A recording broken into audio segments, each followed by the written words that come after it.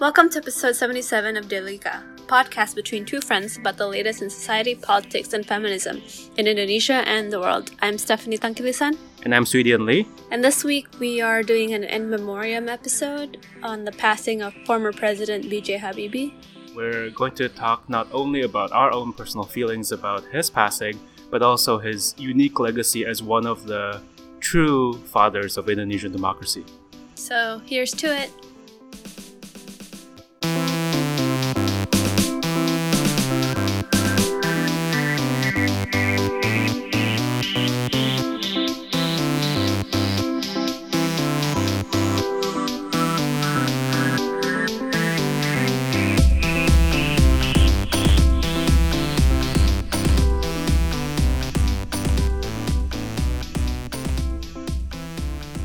By the way, listeners, if you have been following the saga of the both of us, I've just recently moved back home to Indonesia.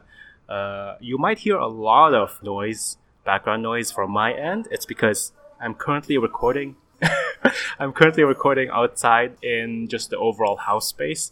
My old room has been turned into a nursery, so apologies for that. But hopefully by our next episode, I'll have a real room now, and we can record peacefully. Yeah, okay. So listeners, in case you have not been in the news, especially if you're not here in Indonesia, former President B.J. Habibie passed away on September 11th, 2019 at the age of 83. He's been pretty ill for quite some time and receiving medical treatment and being in and out of a hospital, but still, nonetheless, I think we just saw when he did pass just an outpouring of national sadness, I would say. Yeah. And I mean, I was also really sad because I think I had the good fortune of knowing him. Like, I've had dinner with him a couple of times when I was introduced to him by his granddaughter, who's a good friend of mine. And yeah, like, what you see is truly what you get. It's not like a front or, you know, posturing of any kind of way. He truly is just the most wonderful, loving man who, if you met him and you're kind of a younger person, he would be like, oh, call me Ayang, you know, like, call me grandfather. And that's just his personality. And he was always happy to mentor you and give you advice and just be kind of the grandfather that most people never have. Yeah. And I think our country was just very lucky to have a president like him overseeing our democracy. And I think that's why we want to talk more about his legacy and what he did for our country, because especially in the last few years, his popularity resurfaced because of his love story with Ainun, his wife who passed. And although that is a really sweet story and wonderful story, we want to talk a little bit about kind of his political legacy that we don't often get to talk about as much, and how consequential he is to our democracy, which I think is kind of the most fitting way I can think of to remember him. Mm-hmm. I mean, like, with his love story, it's so wonderful. And, like, whenever I did have dinner with him, and he did talk about Ainun a lot also. And yeah, I don't know if you, for some context, if you don't know the story, is he married his wife Ainun, a very educated doctor, and throughout their life, and he was always just extremely progressive and, you know, allowed and had an equal marriage with her and, like, loved her. And his book came out because he was, as he said it, extremely depressed after she passed away, and just, like, kind of catatonic in a way after she passed. So the doctor told him either he was going to pass away following her, or he needed to write something down of his feelings for her and just process it. Otherwise, yeah, he would go down with the grief. So you want to recover, right? Yeah, so that's what he did, and they made a movie out of it. They made 2 movies out of it, I think. And yeah, they made 2 movies. Yeah, that's how the nation fell back in love with him, but he was just way more than that as well.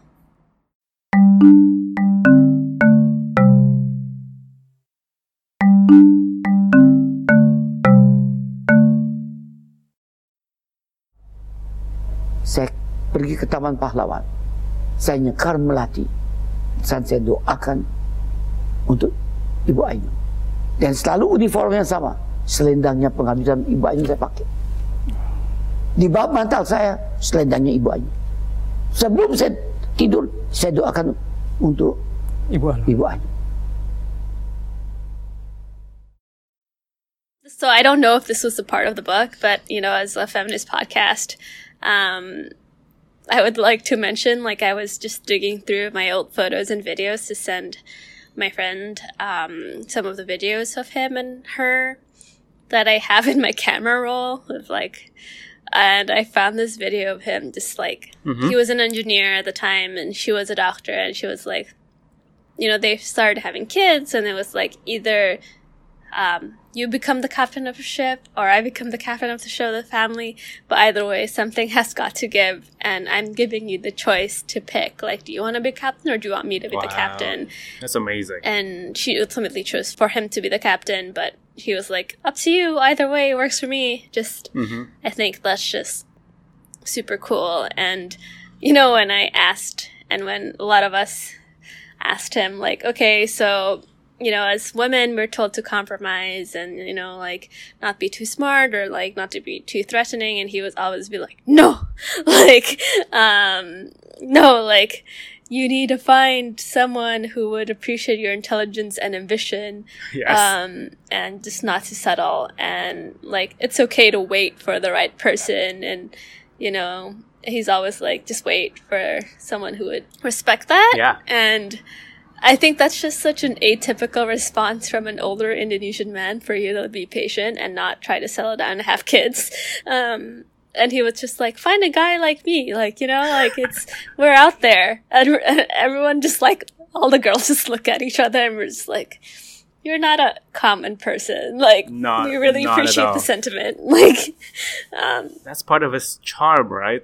Yeah, and it's completely not an act. He is just completely so authentically himself and so unhypercritical. There's no part of him where it's pencitraan or trying to appear to be something that he's not. This is just who he is, and he applies those principles and his integrity to both his personal life and political life, which is... I think this is also why, when he passed last week, there was such a outpouring of love, not only from the people but also from politicians that he's clashed with in the past, right? Akbar Tanjung, people from various factions who can, even if they have disagreed with him in the past, they can totally respect his sincerity and his commitment to Indonesia. And I think that's such a rare thing to say about any politician anywhere, but certainly in Indonesia. We are so lucky to have had him lead the country, even if it was just for a short amount of time, but it was such a crucial amount of time. What would the transition been like if he wasn't the one in charge right after Suharto stepped down? The fact that he is so authentic was also, I think, a part of why he's not necessarily a typical politician, because what is often said is he's not a politician. Yeah. Because the reason why Suharto picked him in the first place is that he's a clearly very intelligent guy, an engineer who lived in Germany for a very long time. He's a scientist and extremely well credentialed. Suharto saw him as okay, he's not gonna grab political power and oust me while still looking good on paper and for international audiences. Yeah. But when Suharto was finally ousted, it is notable that Habibie resisted Prabowo Subianto's calls to give him the power and really showed that he had the mettle of a leader, because it could have gone really the opposite way. It was a power vacuum, right? Yeah, there was a really tense period of time where the military tried to take over post the coup, and Habibie was just nope, this is going to transition to a democracy. Yeah. Certainly over the last few years, the kind of, maybe other than Jokowi, the kind of leaders that have ascended to the presidency have sort of worked their way up and, ingrained themselves into the political order, while Habibie, I've always felt he's a technocrat, right? He's not really a politician. His strength and his experience is in these technical details and sort of the precision of things, and to just suddenly be able to show that kind of mettle as a politician and as a leader against an intense situation is just, I don't know if other people could have done that. The bravery and the courage to have to stand up against the military at a very tense time where who's to say that the country wasn't going to go into chaos? Yeah.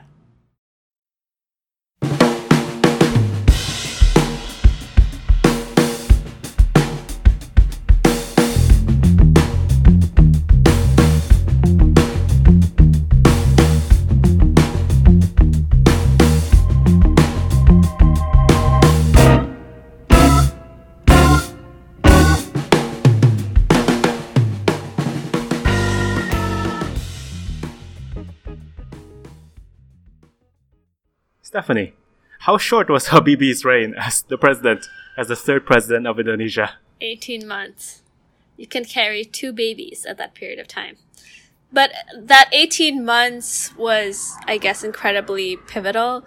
Yeah. I mean, aside from like making sure that it wasn't seized by military control, he did like some really revolutionary stuff in his first few months of office, including releasing political prisoners, he actually had the joint fact-finding team for the May 98 crisis, at least get that memory for posterity, and get those facts in posterity, and to this day, it's kind of like the foundational record for the atrocities that happened in May 98, and like how we know the violence was clearly orchestrated, and interviewed so many victims of the rape and the chaos that happened post 98. He also created the decree that founded the National Commission on Violence Against Women, which is a Indonesian watchdog that to this day focuses on accounting the amount of sexual violence that occurs in the country and assist women who want to go through the judicial system and like make sure that each branches of government actually do take steps to improve how they handle sexual assault and violence. Yeah, Komnas And Perempuan. it's like one of the most functional watchdog bodies, and I actually volunteered there. And President Habibie was consistently, to the end, like involved with fundraising, like just behind the scenes. Like every time they needed someone to like guest star or something to like bring an audience, he would just be like, "Okay, I'm coming." Like, so He always just made like the time for them. Yeah. But aside from that, I think one of the more pivotal things as well is he held the referendum for East Timor, which allowed East Timor a real act of free choice to decide if they wanted to continue to be part of Indonesia or not. So in that year, in 1999, he acknowledged that the Indonesian military committed various acts of atrocities and held a real free and fair commission. And in a way, this is also what kind of sealed his fate in terms of like... I mean, a lot of people didn't want that referendum to happen. Yeah. A lot of politicians were like, why are you conceding to them? Why are you giving away the territory? Yeah. The military didn't want that to happen either. They were threatening him over this decision. Yeah. But yeah, like you said, it probably sealed his fate.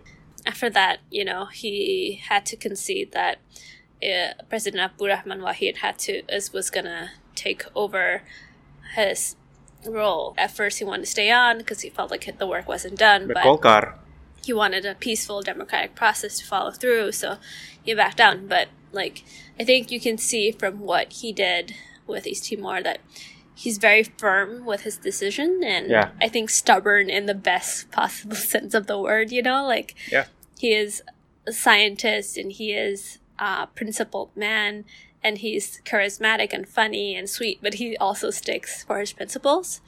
And it's like his actions speak louder than words kind of person. Yeah, he stands up for what he believes in. Yeah, and I talked to him about East Timor. I remember now, and he was like still, I think this was like 2 years ago, and he was like still super very adamant and passionate that what he did was the right thing, and he had no regrets. And like he said that people might disagree with him, but that was the right call. That's what's groundbreaking about him, right?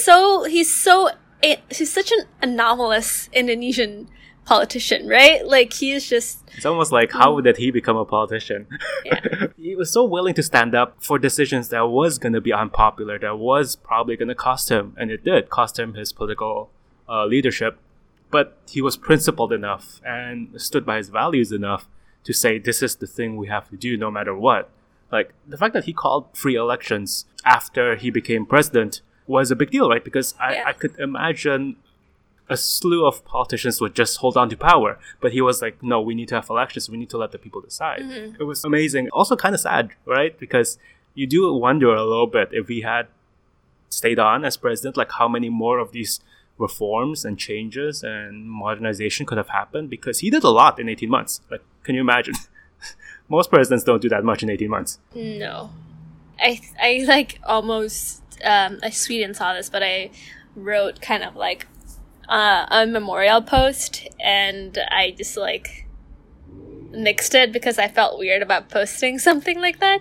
But I guess what I wanted to say was that he is kind of like the president we didn't deserve, and I think he's the kind of president that, you know, if our subsequent presidents, you know, followed more of, like, we would have a very different country and we would be so much better for it, you know? Like, he is, like, way ahead of his time, in a way. And continues to be way ahead of his time. Continues ahead of his time. Like, I think if he was president today, like, I still think a lot of Indonesians would struggle with how progressive he is. Yeah. Just begs the question then. Do you think it's better for him that he, you know, because he did a lot, so much after his presidency in terms of being sort of like the guiding light and the wise grandfather to a lot of politicians, a lot of young people, activists, etc. Do you think it's more useful, I guess, for Indonesia, the fact that he still had this influence, but he was out of the seat of power, so he didn't have the baggage of being president? Yeah. Because sometimes I do feel a little bit like with him being out of power, he didn't have the pressure of being president, and he's sort of like, he might not be able to directly influence things, but he can like guide the conversation through like his think tank, through his appearances and his influence and his advice with various presidents, various politicians. Yeah. It's almost like he's the neutral base for politicians. Like anybody of both sides of the aisle can appeal to him and be like, so what do you think we should do? Help me, please. Yeah, and it just like goes to show, like, I guess the lack of ego he has, you know, and like, and the respect everyone had for him. Yeah. Yeah. Like, he made himself available not only to politicians, right, but so much to the people as well. And I think, again, this is part of the outpouring of grief and love after his passing, is that everybody felt so close to him, even though that's not true in real life, right? Like, but it's almost like everybody felt that he was their grandfather. He was their Eyang. I mean, there was a weird moment after he passed where people were taking selfies at his grave, and that's just not okay. Please don't do that. Please don't do that. Please, listeners, that's just not cool at all. That's just really weird. And in my opinion, disrespectful. I don't know. I get what you're trying to do. I don't understand why that's a thing, honestly. I'm sorry. Like, why? But anyway, yeah, don't do that. But also, celebrate his legacy by truly celebrating the things he fought for, right? Yeah. Instead of taking all these photos and selfies to commemorate him, like commemorate him by reminding everyone of his legacy, of his work, of the values that he strove for. Right. I think it's fascinating that Habibie, who was appointed as vice president by Suharto, as somebody who in Suharto's eyes wasn't going to be a threat to him, it's almost like the antithesis of Suharto, because he advocated for like free press. He advocated for true political democracy and having more than 3 mandated political parties, really being inclusive and welcoming to the variety of ethnicities and ethnic groups of Indonesia, right? Like, one of his key principles is like a democracy that thrives in diversity. Yeah. And especially in the last few years, that's been such a hot button issue, like racial tensions, identity, diversity, etc. Like, Habibie advocated and strove for that 20 years ago. Yeah. And we're still talking about the same issues about race.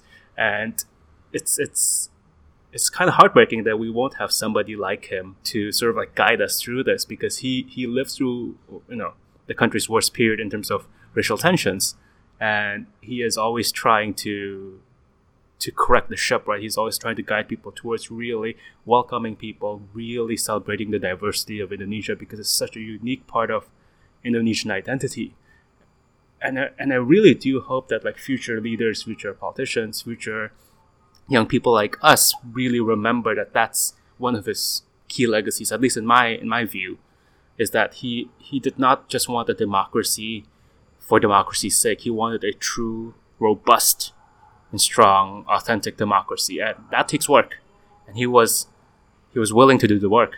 Yeah, he was willing to take the political cost and, you know, the personal cost it would take, and especially amidst the virulent NKRI kind of patriotism, he knew that his love of country meant that he was willing to make the difficult decisions to take those decisive moments and make the right decisions, and showing up for those decisions regardless of how it would seem at the time. Or I think that's the kind of bravery and true love of country that most politicians should aspire to and maybe don't have. And I think we as a country were extremely lucky to have him at that particular moment of time in it, you know, and I don't know when we're going to have a politician like that again.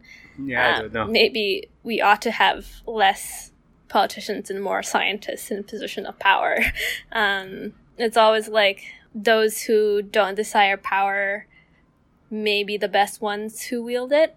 It's this whole idea of, you know, the philosopher king, and from Socrates through Plato, who talked about the philosopher king, or like the scientist who, I mean, at the time of ancient Greek, blah, blah, blah, the philosopher is also a scientist. They're all like kind of studied people who love wisdom and knowledge. It's like different from like the conception of philosophers and scientists today, but it's very specialized and distinct. But like the idea there is the person who desires power shouldn't be a politician and shouldn't rule. It's actually the person who has the most wisdom and knows better should be the one ruling, because they know better. And I think it's no one exemplifies that in our Indonesian presidents than Habibie did. Yeah. Because if you desire power, you know, it's kind of like you are going to rule for the sake of power, and you're going to rule on how to maintain it. And it's not, and the best ruler should just actually focus on, you know, morally doing what is morally right, and to do what is good and to do what is just, as opposed to doing things for the preservation of power and being burdened by how to accumulate that power. And I think that's incredibly important, not just for Indonesian democracy, but also for democracies everywhere in the world right now. I think Habibie's example as a president can be looked on as an incredible example for anybody. Like, you know, even well-established democracies like the U.S., like people are clinging on to power instead of making the right decisions. And we are truly blessed to have somebody like him preside over the country over incredibly tumultuous times. And I keep looking back thinking, like, he didn't have to come back, you know. He had a incredible, fulfilling life in Germany in terms of, like, he was really rising up the ranks in the private space, in the aerospace industry. He was an incredibly gifted and intelligent engineer, like one of the smartest engineers, writing a lot of like different kinds of theories and scientific treatises. Like, he was incredible. But you know, when Suharto called him to come back, he did. He answered the call of the nation. Yeah. And that's just incredible, you know, to think that somebody would give it all up to come back.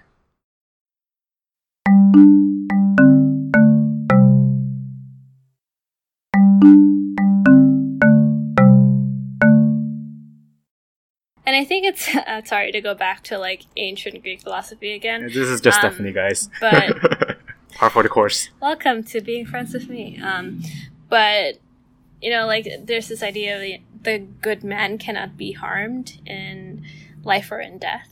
And you know, this idea that even though he was surrounded by Suharto's ill decisions and like that whole dictatorship, that he continued to do the right thing in whatever capacity he could. Yeah. And like he's just very wise, you know, like it's not like he's like, oh, I'm not gonna work with him, like I'm not gonna do whatever. Like, he took his time to, like, make sure that he made the right calls to do the right things for his country. And I think, like, a lot of young people today, myself included, we're, like, so impetuous and, like, unwilling to compromise sometimes. And it's, like, maybe there are moments where we need to, like, think about the right thing to do given the circumstances are, you know? And not that you need to compromise, but you need to figure out how you can best affect change in your situation. I think it's telling that during his presidency, you know, during his 18 months in power, he created the Habibie Center, which is his independent think tank. I'm thinking about this, right? Like, almost as if, like, he wanted to establish something that can outlive his presidency, and it certainly did. I mean, he probably did not anticipate his presidency to be so short. But, you know, he's established something that can continue working to advocate for the things he advocated while he was in power, when he was out of power, and now when he's no longer here. You know, I think so many people who have gone through that think tank and so many of the great minds that have contributed to the work there continues to uphold the values and the principles that Habibie upheld. And it's a sad time for our country, but I'm also, you know, optimistically hopeful. Reminded of how lucky that we had him in the first place, and how I'm sure that there are people like him in our country, and we need to find those people and support them in whatever way we can. Exactly. Like, Habibie set down the foundations for true democracy within the government, but also within society, and it is now our job as the next generation to keep it growing, to keep it flourishing. I think that's the best way to really commemorate his life and work. Itu saya sarankan Anda harus menjadi andalan dari keluargamu dan bangsamu. Caranya, jangan lepaskan budayamu. Budaya itu dapat dari orang tua, dari masyarakat lingkungannya, dan dari agamanya. Sinergi budaya dan agama menghasilkan iman dan takwa yang saya bilang intak. Jadi budaya itu harus Anda kembangkan terus kualitasnya. Oke? Jadi cita-cita saya adalah sampai hari detik ini, insya Allah saya mengalami bahwa sumber daya manusia terbarukan di bumi Indonesia itu kualitas kehidupannya dan keterampilannya meningkat terus.